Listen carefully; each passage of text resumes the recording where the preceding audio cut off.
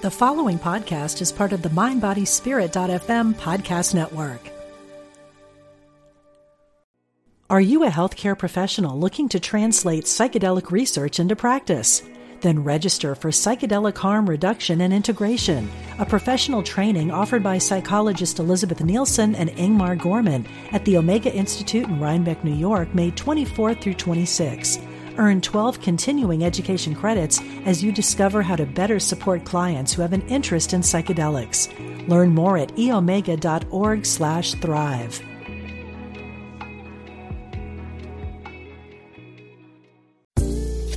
We're glad you found us.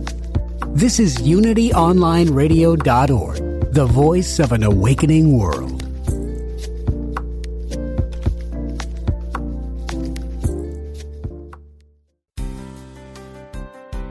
Welcome to Spirit of Recovery, offering support for your spiritual growth and addiction recovery. Here's Reverend Dan Beckett. Welcome to the Spirit of Recovery on Unity Online Radio. We are glad you're with us today. I'm Reverend Dan Beckett here with co-host Reverend Michelle Vargas. Together, we share ways that spirituality and addiction recovery intertwine and work together to support your spiritual growth in your own recovery journey. Facebook users, you can send us your questions and comments anytime during the week from our Facebook page, Spirit of Recovery. Just click the Send Message button right below the banner. Be assured that your anonymity will always be respected, so please let us know what's on your mind. We'd love to hear from you. Today's show is titled, You Gotta Know When to Hold 'Em. As that old song tells us, sometimes we need to hold on to things, and sometimes we need to let go. Fortunately for us in addiction recovery, we make a spiritual practice of taking personal inventory as a way of life.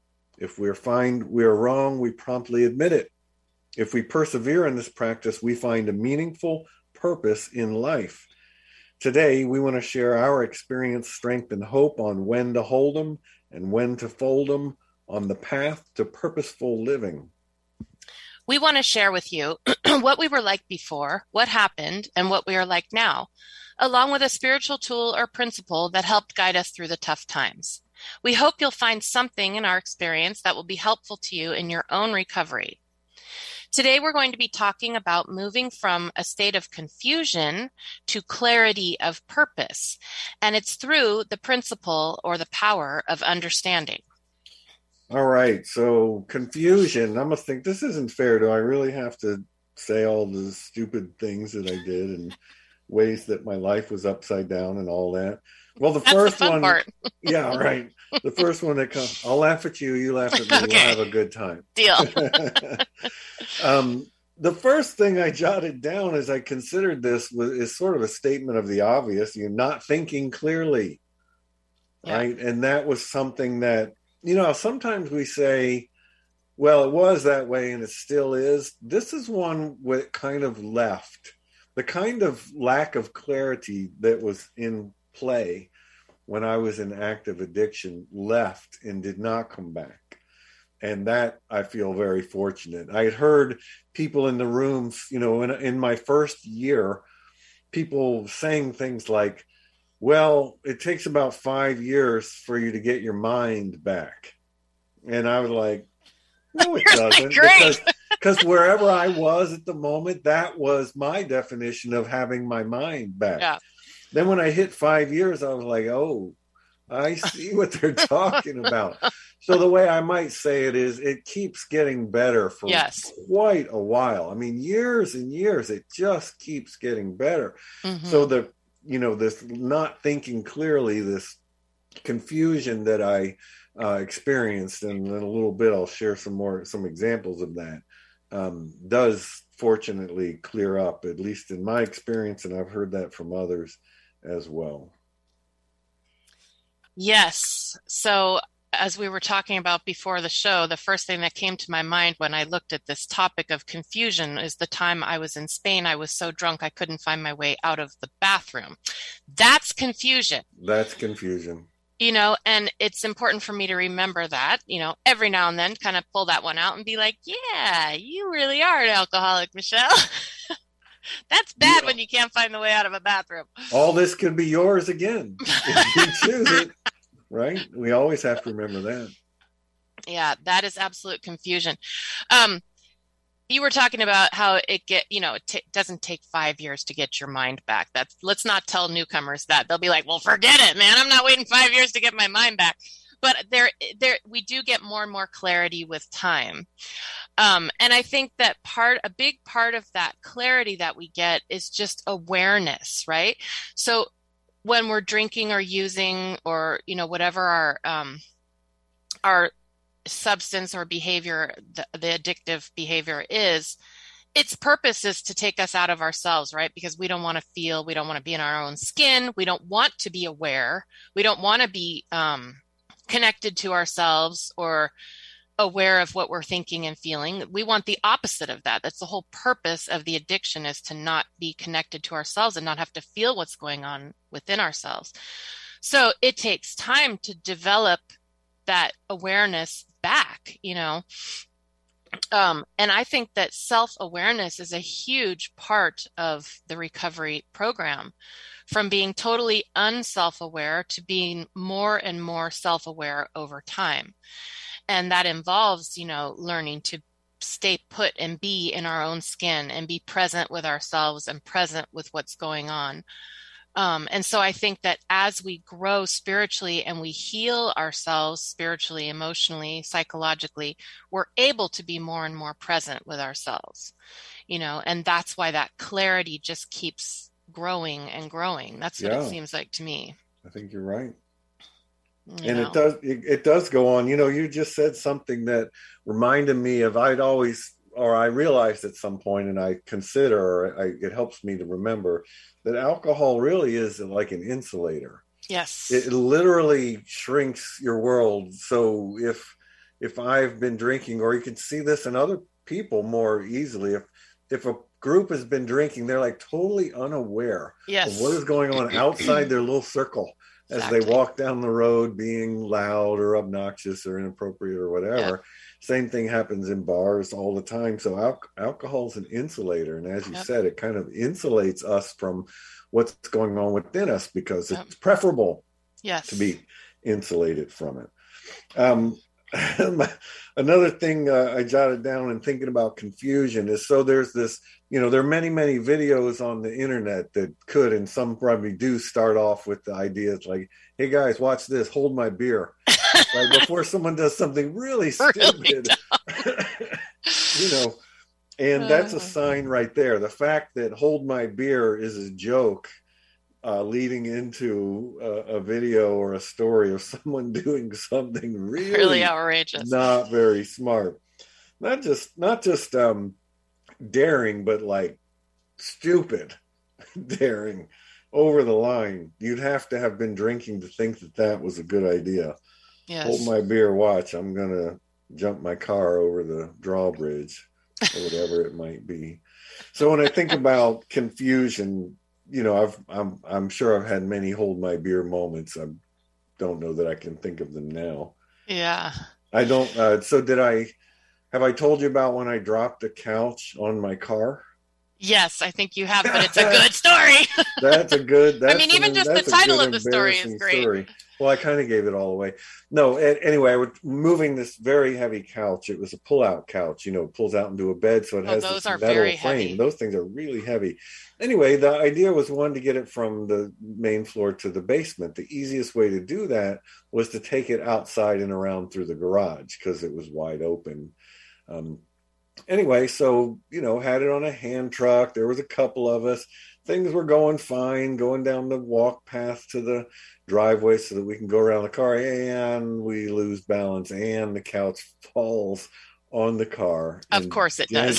The quarter panel pretty significantly, and I just thought that was really this is a stupid idea. Of course, I'd been drinking somewhat at that time, enough to think it was a good idea. Enough, I should have said, hold my beer, I'm going to move the couch to the basement on a hand truck. Oh, it's okay. If you balance it right, it doesn't matter how much it weighs. Yeah. Anyway, so I literally made that foolish mistake and had my own. That's a good example of a hold my beer moment. Yes. So as you're talking about that, my mind is starting to replay this reel of ridiculously stupid things that I did, which mostly involved putting myself in danger. And so an aspect of confusion or lack of self-awareness for me was just being really reckless. I was really reckless. And now, of course, I was in my early 20s. I got sober at 24. So the ages of, whatever, 18 to 24 are a fairly reckless time for most of us anyway, but mine was particularly reckless. You were already immortal, even without the alcohol. And seriously, and I mean, I was, so I've got a scar over my eyebrow to prove, one of my more stupid things I did. And so this recklessness, when I look back at it now, I wonder if there was, because, I've never been suicidal, but I've felt that I've always had a sort of low-grade chronic depression throughout my life. And I wonder whether that's related. Is that a mildly suicidal type of behavior, to be so reckless with yourself? You know what I mean? Yeah, driving drunk, getting into cars with people that were drunk, just stupid stuff, just, going off for the weekend with people we just met, just really just careless, dangerous, risky stuff that I don't know if it's partly a function of just being a young person and not having a fully developed frontal lobe. I'm sure that was part of it, but the alcohol certainly, it was almost like I liked the recklessness. You know what I mean? I wanted to see how reckless I could be, really. That's why I wonder whether there was a tiny little suicidal, not suicidal, but definitely a risk taking. There's kind of the risk taker gene. Almost like thrill seeker might be. Yes, but I think it was more almost wanting to hurt myself, or wanting to see how reckless I could be with myself. I don't know. I may be overanalyzing it, but anyway, it's just interesting to look back and think, like, what the heck was I thinking? But I wanted to be reckless. I wanted to drink as much as I could, and just do stupid stuff, dangerous stuff that it's a wonder I lived through, really. But that recklessness and just no regard for my own self safety, no care for myself, really, in physical ways, in terms of just doing dangerous things, and in emotional ways, and, allowing people to treat me poorly and not being selective about who I allowed into my life. And just, it's awful to think back about how I treated myself. It makes me really sad, actually, to think about the ways that I put myself in danger. But I don't do that anymore, and I haven't done it for a very long time. That's the important part. And absolutely. And the confusion in all this, where I'm seeing the confusion, is what is and what is not a good idea. Yeah. Right. I'm hearing you share a lot of basically confusion about what's advisable and what's something I shouldn't be doing, what's okay to do and what's not. And I thought of that as, it's we have to take risks in life. That's part of it. We have to be bold at times, but there's a difference between sort of a calculated or divinely inspired risk than a tequila inspired or a risk that has a purpose, right? Right. Or just a dull brain that's not working very well because it's, been sitting in an alcohol bath for 20 years or whatever it's been doing. That's a different kind of thing.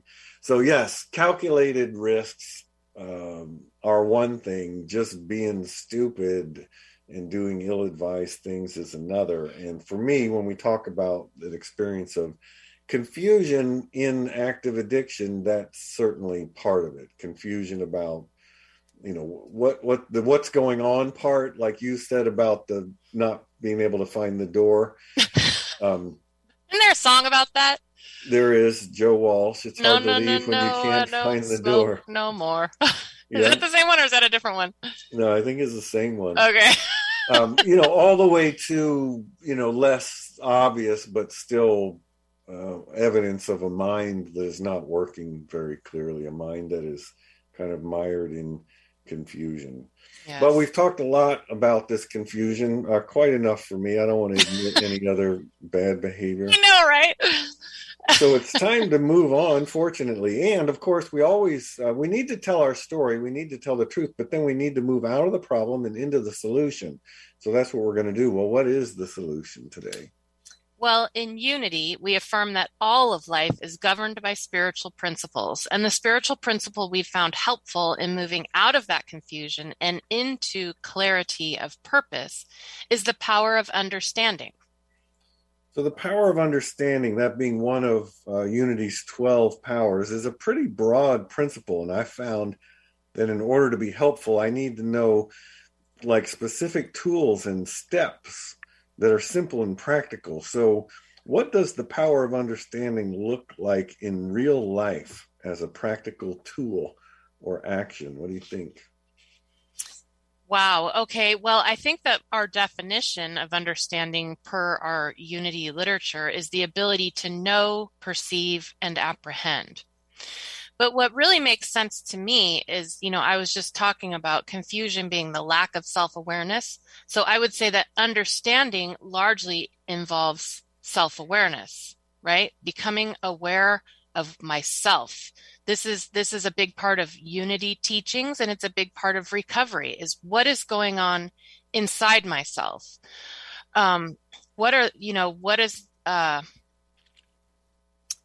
am I thinking? What am I feeling? What am I avoiding?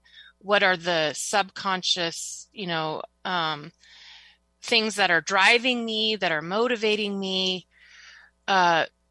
Beginning to understand myself. It sounds very psychotherapy-ish, and it sort of is. That can be a component of it if the psychotherapy helps you to sort of uncover, what's going on. And really, that's a big part of the step work, right?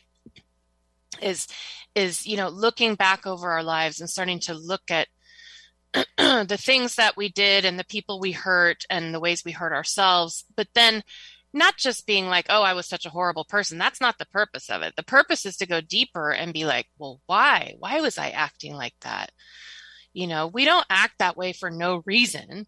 I think in most cases, it's safe to say we act that way because we had deep psychic pain inside of us, childhood trauma, family of origin issues, whatever it is, there are things that are motivating us, and we cannot do anything about those things until we uncover them and become aware of them. And becoming aware of them is the first step towards beginning to dismantle them. So I would say that understanding, a big part of understanding is that self-awareness. Yeah, absolutely. And I had also went to look up sort of the official 12 powers definition, the ability to know, perceive, comprehend, and apprehend. Mm-hmm. And I was reminded of, so from the big book, Step 11, which appears on page 59, and it says, sought through prayer and meditation to improve our conscious contact with God as we understood him. So there's the first understood. Praying only for knowledge of his will for us and the power to carry that out. So that knowledge of his will for us, gendered language and all, is understanding right. of our way forward. So I see the power of understanding in that phrase, knowledge of God's will for us, understanding what is my path forward from here. Mm-hmm. So the power of understanding for me means I use that phrase, I can wrap my head around it. Like, I don't quite get this yet. I need to study it more so I can wrap my head around it. So I can really get what it's all about. And understanding is it's very much a cerebral kind of thing, right? It has utility, but it's not the same as, it's the way our brain gets things. Right. It's not the way our heart or our spirit gets things. The heart and spirit get things in a different way that I don't know that you can call it spiritual understanding, but we're just borrowing a term right from I speak English, you speak English, so you understand what I'm saying. Right. That's a fairly superficial use of or version of the concept of understanding. But understanding, praying only for knowledge of God's will for us is the pertinent part of this for me. Mm-hmm. The understanding to know how do I move forward in all of this. So that's one thing that comes to mind with the power of understanding is the way I'm wired, I need to get it. So I feel like, okay, now I know what to do. Mm-hmm. And fortunately, there's a program of recovery, including communities and, structured ways forward and sponsorship and home group. And that's how I was able to learn it. But understanding it was important to me. Yeah. Yeah. I mean, I'm a cerebral kind of intellectual person myself, so I definitely need to understand things intellectually, but I think that we can also move from that intellectual understanding into a deeper type of understanding that isn't quite as easy to explain or describe. It just becomes more of a knowing. There's a surface level of getting something, and then there's when it sort of gets integrated down into I like to call our operating system, meaning it's sort of becoming part of our worldview, our way of operating, our way of perceiving the world, and that's a part of that process too. I've been talking a lot about self-awareness in my typically self-obsessed way, because I am a self-obsessed person. I think many of us are. I'll admit it right now. It takes a lot of effort for me to, I love other people deeply, but I spent so much of my life just concerned with myself, trying to keep my own self, from whatever, going off the deep end or doing something dumb, that it can be hard for me to think about others. So for me, that self-awareness, that was a big part of understanding. Once I sort of began to get a little bit more of a handle on what was going on with me, then I needed to begin to extend that to awareness of others, that there are actually other human beings on this planet. Now, I'm an only child, and I grew up in a single parent home, so I was alone a lot of the time. So no wonder I have a worldview that I'm sort of all there is, because I was all there was a lot of the time. And so I struggle, to be aware of other people. But that's the next step in that awareness, is that, okay, so I'm beginning to get a handle on what's going on inside of me, what's driving me, what's motivating me to act in certain ways. Now I need to extend that awareness to others, because they also have these things going on inside themselves that are also motivating them. And we're all out there bumping into one another, right? So that understanding for me needs to extend to others, beginning to, look at, okay, well, why might this person be acting this way? What might be going on with them? And that's the beginning of compassion. It's the beginning really of healing relationships with others, and being able to extend kindness and understanding to them. It doesn't come naturally to me. I'm just going to say right now, I have to extend myself. I have to extend myself to be aware of other people. But to me, that's the next step, from first getting a handle on what was going on with me to then being able to start to look at what might be going on with others. Yeah, I'm reminded of the other Holy Trinity, me, myself, and I. Right? That's the alcoholic addict codependence, Holy Trinity. I suspect that not just I, but those who are listening get this. Having been there, I've had a lot of the same experiences, and it's, what does the big book say? Driven by 1,000 forms of fear, right? Yeah. It's not that we're bad people; it's that we're literally so occupied worrying about things that it's all we can do is to try and avoid disaster by making sure we're always paying attention to what's going on with us. It takes a certain amount of security, I think, in order to easily be able to witness other experiences. And like you, over time, I have gotten there, and I have those skills and abilities now. Keeping them in balance, of course, is the key. Trying to recognize when I'm relying too much on my inner world, or my power of understanding things for self-centered purposes, versus, as you're starting to point at, uses of understanding that begin to show up as empathy and compassion, and things like that.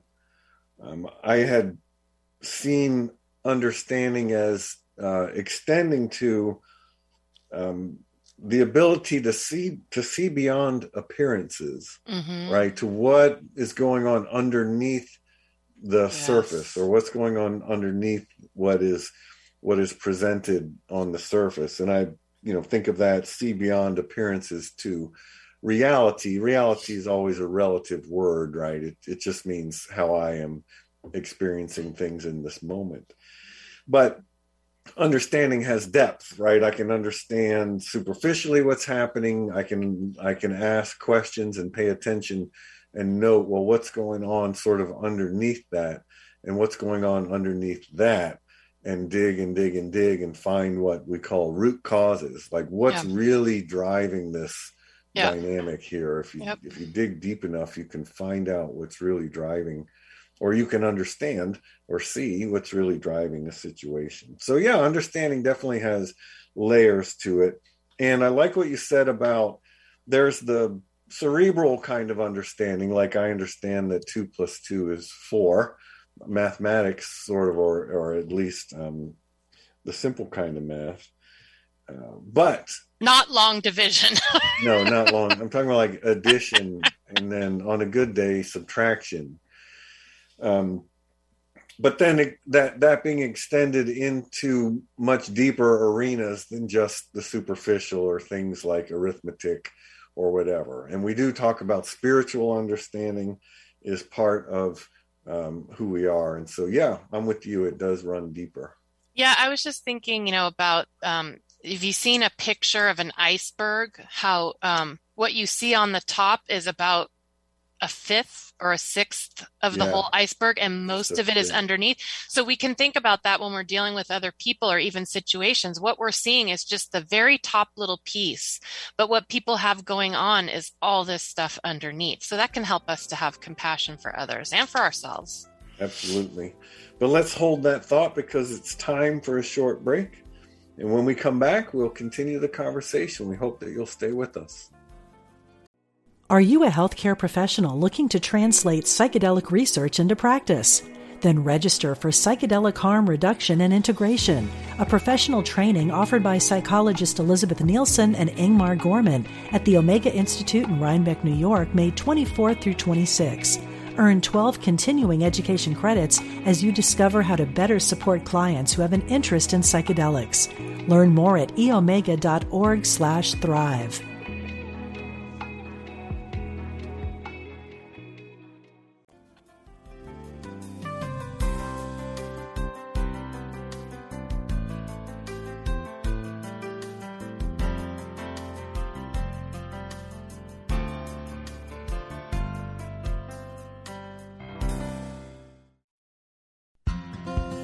Practical spirituality, positive messages. This is UnityOnlineRadio.org, the voice of an awakening world.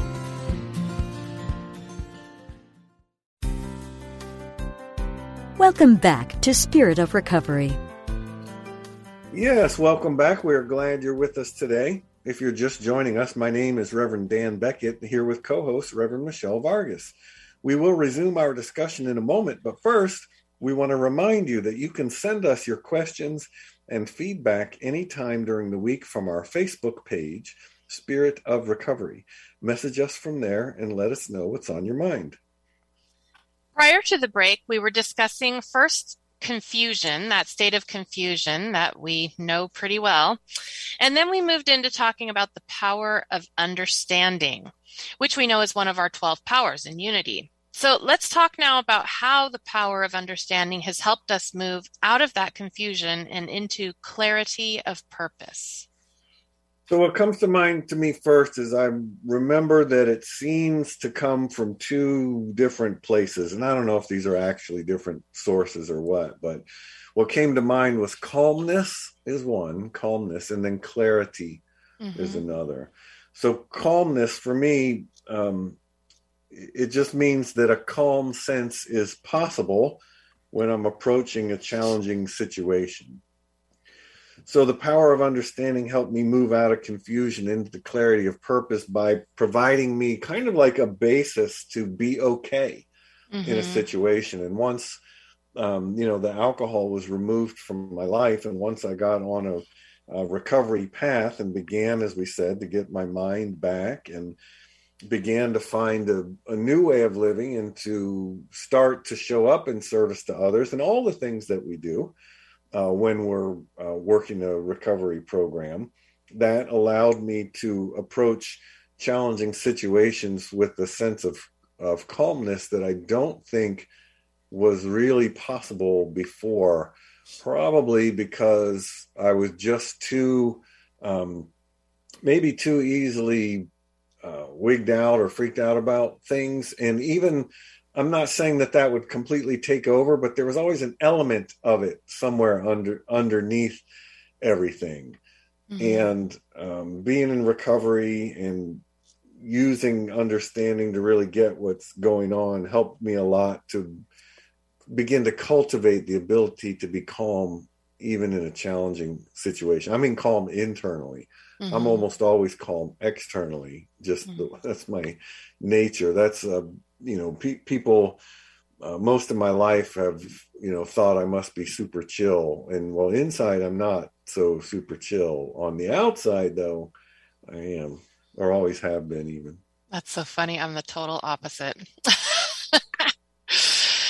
Yes. Well, one of the things about the power of understanding, I hope this fits the power of understanding, but ways that I learned how to understand was by getting this higher power on board with me, because I used to think I had to figure out everything myself, my own like human power of understanding, right? Not a spiritual power, but just, figuring things out, like sheer will, just pushing myself through things. And so coming into the 12-step program and shortly thereafter Unity and getting a concept of a power greater than myself, and that I could use that power to make better choices, to seek guidance, to have access to more understanding and wisdom than I had on my own, right?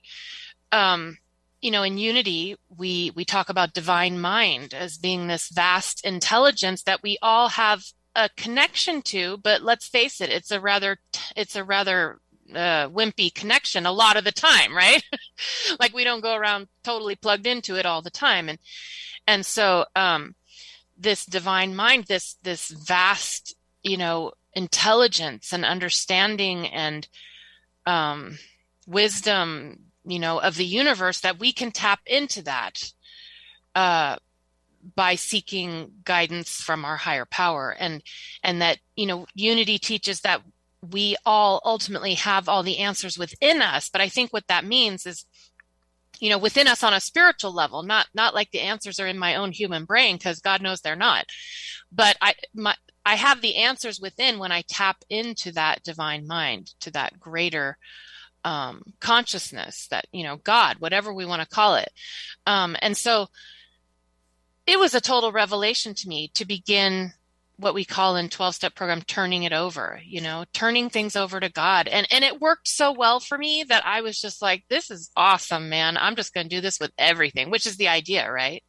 Is to begin to do it with everything. But turning it over and seeking divine guidance, it's a type of understanding, it's understanding that my own human mind alone is not enough, that I need to tap into greater understanding and wisdom in order to make good decisions for my life.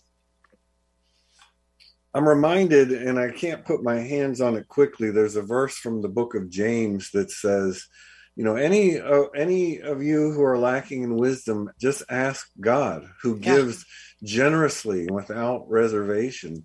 Yeah. So that idea that my ego mind, my thinking mind, doesn't have all the answers, but I do, as a spiritual being having a human experience, I do have the ability to become still and tap into something that's much bigger than just my thinking mind. Yep. And I can have flashes of insight, or just, gut feelings like, Yep. oh, I can just feel that this is the right thing to do. I'm not sure I could explain why, but I feel guided is the word that we begin or learn to use over time. I feel guided to talk to this person or to make this decision one way or the other.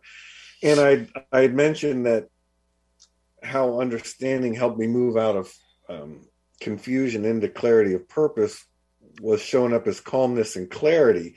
So clarity, like easier to see what the right thing to do is. We talk about do the next right thing. We've talked a lot about what on earth does that mean?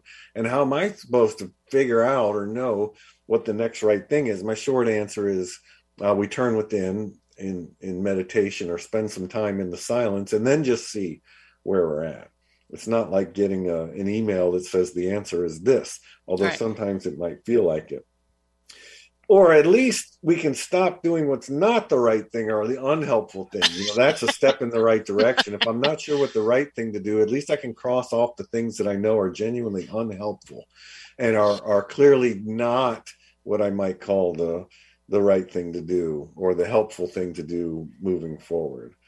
So clarity, in a sense of having a way to discern what's right, even though, like you said, it's not instantly available all the time. With practice, it comes much more quickly. Yeah. But certainly at first, I had to spend time developing this ability to be still enough to kind of discern the right way forward. And it did take time and practice. It does. I don't want to say did as if it's done. It's not. Right. It's ongoing. Continues to. Yeah, I love that. Instead of doing the next right thing, just don't do the next wrong thing. That's good enough for now. You're halfway there if you can do that. Yeah, it's kind of mysterious the way all this stuff works. I just know that when I started turning things over and praying about things before I did them, that they generally turned out a heck of a lot better. And I think it was like, I would turn something over to the best of my ability in prayer. And then I would just assume that whatever I was guided to do next would be that guidance. You know what I mean? I agree with you that it's not like God sends me a billboard telling me what to do next. It usually doesn't. Now, every now and then, we get those flashes where we're like, yes, I know what is mine to do. But often for me, it doesn't work that way. I turn things over to the best of my ability, which for me involves relinquishing control, relinquishing trying to figure it out, stopping trying to make something happen, right?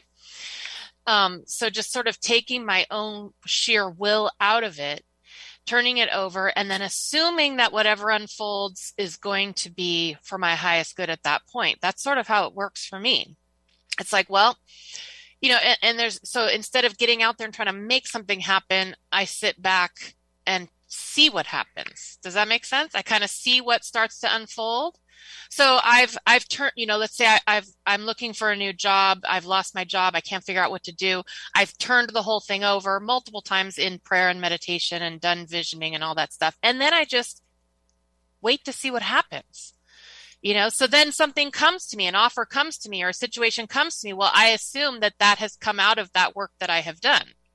You know what I mean? So instead of being out there like trying to get it, not that we don't have to do certain footwork, because we do, but there's an allowing to unfold rather than a forcing to happen. That's sort of the difference. That's a really good way to put it. I like that a lot. Allowing, not forcing. Allowing to unfold, not in a controlling manner. Exactly. And it does, things do unfold. Things do come to me that, that sort of begin to point me in the next direction. And sometimes I don't know what the ultimate destination is for quite some time. I just keep doing the next thing that seems like the best thing to do. That's what doing the next right thing is, right? What seems like the best, after I've done my prayer work and I've turned it over and I've done the footwork, what seems to be the next thing that's being indicated to me? Because we don't know for sure whether something is the right thing. Yeah. All I know is living my life this way, Dan, and I don't do it perfectly, but I've been doing it for a really long time now, and things have worked out so much better this way than trying to figure things out myself and force things to happen. Yeah, it reminds me of a saying I keep coming back to, let it be easy. I had a spiritual teacher that wrote a little short book called Let It Be Easy. And the question is, what would this be like if I let it be easy? Yes. Well, it's so hard for me to let it be easy because I don't want to relinquish control like you're talking about. Right.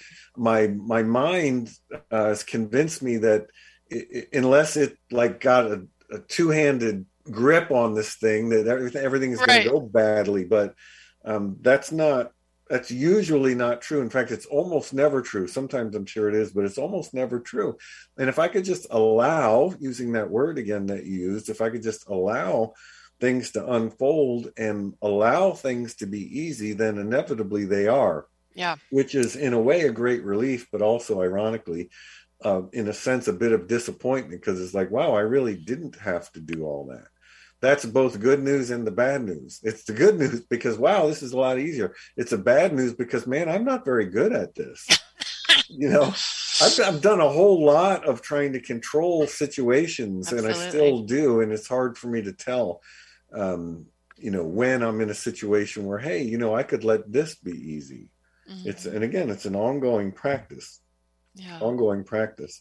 Another way that understanding helps me out of confusion and into clarity of purpose is a calmness that shows up kind of as a lack of urgency. Yeah. And this has been super helpful in many ways of life. Although if you're in a helping profession, especially like therapist or minister or something, we learn active listening tools, and we begin to learn about other people's drama and not getting pulled into it. Yeah. Right. We call it triangulation. When someone comes up to you and says, I really don't like the way so-and-so is doing this. Will you go talk to them? They've just tried to put you in a triangle. Yeah. And if someone does that to me and I'm not paying attention, then I might fall for that little trap, and I might take that on. And what I've done is I have believed the story that was brought to me and failed to look deeper at what might be going on. So being able to be calm in a situation like that, even when someone is bringing sort of a sense of tension and anxiety and urgency to something, to be able to really listen to what is being said and to be, here's the phrase, the non-anxious presence. Yes. That's really what I'm trying to describe. Yeah. Learn to be the non-anxious presence and just sort of hang out with whatever is going on at the moment. I mean, a lot of times we talk like the house is on fire, but the house is actually almost never actually on fire. I know. Right? But I might act like it is much of the time. So as long as the house isn't actually on fire, which is pretty easy to discern, I don't need to get wrapped up in the energy. What I need to do is be with that person and witness whatever it is that they're bringing, and to practice being the non-anxious presence. Yeah. That is something understanding has helped me with. Yeah, I think that developing this power of understanding over time really helps us with that. I totally agree with you. Most things do not need an immediate response or an immediate solution. Things can move a lot more slowly than we think they need to. It's just part of our culture. Everything is now, and it can be very hard for us to just chill out and just wait and see and just let things unfold and just let it be. When we were using, and before we learned all this stuff and before we healed some of that anxiety, it was really uncomfortable to just sit still and let something happen. That's the last thing I wanted to do. And sometimes today it's still the last thing I want to do. I can fall into that. No, I got to deal with this right now, And my husband sometimes is a good teacher for me because he's way more chill than me. And he's just like, what are you getting so upset over? And it's like, blah, blah, blah. I'm like just crazy. And he's just like, or then I look at my cat, we're talking about cats being such wonderful spiritual teachers. You look at your cat and they're just so chill. And it's like, okay, I'm getting way too worked up over this. I think sometimes I just enjoy the drama. It's a reactiveness that, I think I learned early on, and that I still have to unlearn. I'm still actively unlearning it. I've heard many times people talk about learning to respond rather than react. Yeah. It's always better when we respond to something rather than react to something. And I'm learning slowly, but over time, I'm learning about my own reactivity. Why am I reacting to this? Sometimes I can stop and I can go back and go, oh, it was that thing that person said. It triggered this issue in me. One of my core issues, I'm not good enough. I'm not lovable. I'm whatever, and I can kind of trace it back and go, okay, that's what I'm reacting to. That's what's causing all this craziness. And sometimes just that awareness, which we talked a lot about, awareness is a big part of understanding. It's understanding myself, my own reactivity. Then it takes a little bit of the hit out of it. It's like, okay, the house isn't on fire. Some part of me is triggered inside, and that's what I'm reacting to. So I can go, okay, and do whatever my work is around that. I do a lot of inner child work, be with that child that's reacting, that's freaking out, that's, whatever our work is that we do, prayer and meditation, ways of calming ourselves down so that we can respond to the situation rather than reacting. I think that's all part of understanding. It's understanding ourselves, how we operate, what's motivating us, and then assuming that same thing is going on in everybody else too. That they're also reacting, they're also getting triggered, so it can help us to have a little bit more compassion for others. I like that, especially the part about the cat. I'm sitting here thinking about, like, if you go to your cat, maybe your cat's just sort of hanging out on a chair or something, and spill all my troubles and concerns. My cat's just like, far out, man. I know. Check this out. I am digging this chair. Yeah, come lie down. What? I could stretch and put my head upside down. Look, dude, the room is upside down. This is cool. Scratch my belly. Yeah. Oh, We're man. cat Yeah, I lovers. aspire to live at that I know, level. right? They're little Buddhas. They really are. So more thoughts on all this. How does understanding help me out of confusion and in the clarity of purpose? So this clarity and calmness that I've been talking about leads eventually to a kind of confidence, I would say. Yeah. And like confidence, for example, in my general life direction. Now, as I jotted that down, I had to put in parentheses mostly, because it's not as if I'm always 100% confident in my life direction.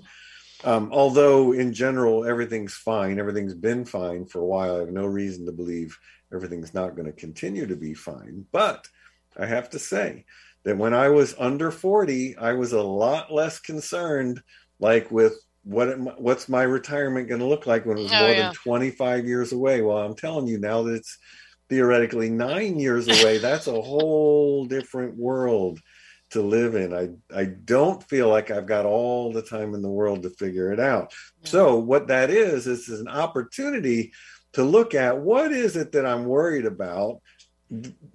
Is the house on fire? What would happen if I let this be easy? What would happen if I remember that, God's got this? I don't need to freak out. Yes, I have action to take, but I know how to discern what that action is. Mm-hmm. What would happen? So I continue to use the same tools along the way, even with, life circumstances becoming quite different than they were before. Yeah. And opportunities to be worried about, things that seem really, really big, that do seem like, existentially the house is on fire, when really it's not. And really, I do have the tools that I need, and really everything is okay. And I could be like my cat and just say, far out, be here now. Like, what's going on now? What does it feel like the next thing is? Yeah. We talk about the next right thing. You sometimes say the next indicated thing. I keep trying to substitute words in there because I get that part about, right meaning like correct, as if there's therefore incorrect. And that's really not what we're saying. So hence saying the next indicated thing. And the next indicated thing is it's never write a novel. It's always like do the dishes. It's so simple that the problem, if I air quotes, the problem with it isn't it's me. Yeah. Because, I want it to be, I'm going to write a bestseller. No, writing a bestseller is never the next right thing to do. The next right thing to do is like put your shoes on. You know what I'm saying? It's like go in the kitchen and get something to eat so that your brain works better. It's funny. all these mundane and boring things, but my mind wants it to be all these grand and wonderful things. Win a Grammy. That's the next right thing to do. Yeah, so right. That's a good, we were talking before the show about ego, our ego selves versus our higher selves. And that's a good indication. The ego self wants something now, wants something big and dramatic, and wants it right now. The higher self has much more patience and engages in spiritual discernment and responding rather than reacting, and careful consideration rather than impulsive action. Yeah. So that's when we know. Like that's when we know where we're cat. Yes, exactly. I mean, they're making big decisions, those cats. We're talking about the lounging kitty, not the bouncing off the walls at 2 a.m. kitty. That's my ego mind that does that. Well, we have said a whole lot about this topic, so let us step way back, if we can, and see if we can find a way to kind of sum it up. Like if somebody came and said, hey, what are some simple steps I can take, or some simple tools I can use to find clarity of purpose through this understanding that you're talking about? What might you say? Well, I would say making a priority out of developing a daily prayer and meditation practice. That's really important. And the thing is there's a long-term cumulative effect of having a daily meditative practice. So it's not that you're going to sit down and meditate today and get the answers. It's that over time, when part of your daily routine is tapping into that presence, tapping into that divine mind, that source, then it becomes more just the way that you operate, and so then we make better decisions from that place when we're plugged in, when we're taking regular time each and every day, even if it's for 5 minutes. 5 minutes is 5 minutes. That's better than not doing it at all. And like I say, it's what you do over time. It's not what you do today. It's what you do every day over time. Develops that connection so that we are more tapped into that, and we can make better decisions from that place. That's seeking divine guidance in all things. Don't make a decision, certainly not a big one, without first turning it over and seeking divine guidance, and then doing the next thing that is indicated after that. That's what I've done for many years now, and it's worked pretty well. Make it a habit. My answer is similar, but I'm going to answer by quoting from the Big Book, because I love this passage from page 86. It reads, in thinking about our day, we may face indecision. We may not be able to determine which course to take. Here, we ask God for inspiration, an intuitive thought, or a decision. We relax and take it easy. Yes. We don't struggle. We're often surprised how the right answers come after we have tried this for a while. Yes. My answer is just read that over and over and do what it says, which is pretty much just what you were saying too. Yeah, that's awesome. Thank you for that. Well, our affirmation today is focused on divine wisdom. I know what is mine to do, and I do it. I love that. Once again, focused on divine wisdom. I know what is mine to do, and I do it. Well, it's happened again. You've given yourself the gift of another hour listening to Spirit of Recovery, or at least that's how we like to think of it. Don't burst our bubble. We're grateful that you have, though. And we hope that you found something in all of our chit-chatting today that will be genuinely helpful to you in your recovery. That's what this is all about. Thank you, Reverend Michelle, as always, for our discussion. And thank you to all who are listening to the podcast via Spotify, Apple Podcasts, Google Play, Stitcher, and TuneIn. We bless you wherever you are on your own recovery journey. Yes, and listeners, if you'd like, you can always connect with us throughout the week on our Facebook page, Spirit of Recovery. You can drop us your thoughts and comments there. We would love to hear from you. And we invite you to join us again next Tuesday at 4 p.m. Central. And until then, don't drink like my co-host. And whatever you do, don't drink like my co-host. Instead, have yourself a wonder-filled week.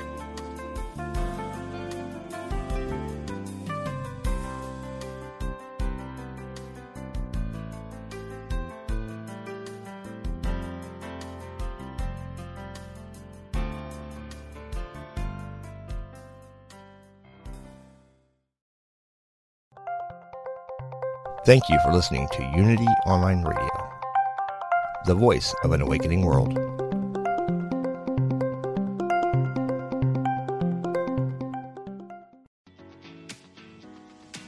I'm Victoria Moran. Since we launched the Main Street Vegan podcast back in 2012, lots more people have discovered the way that moving in a vegan direction can infuse our lives with vitality, spirituality, and compassion. My guests are experts on every aspect of making this work in your real life and our real world. Join us for Main Street Vegan here on mindbodyspirit.fm.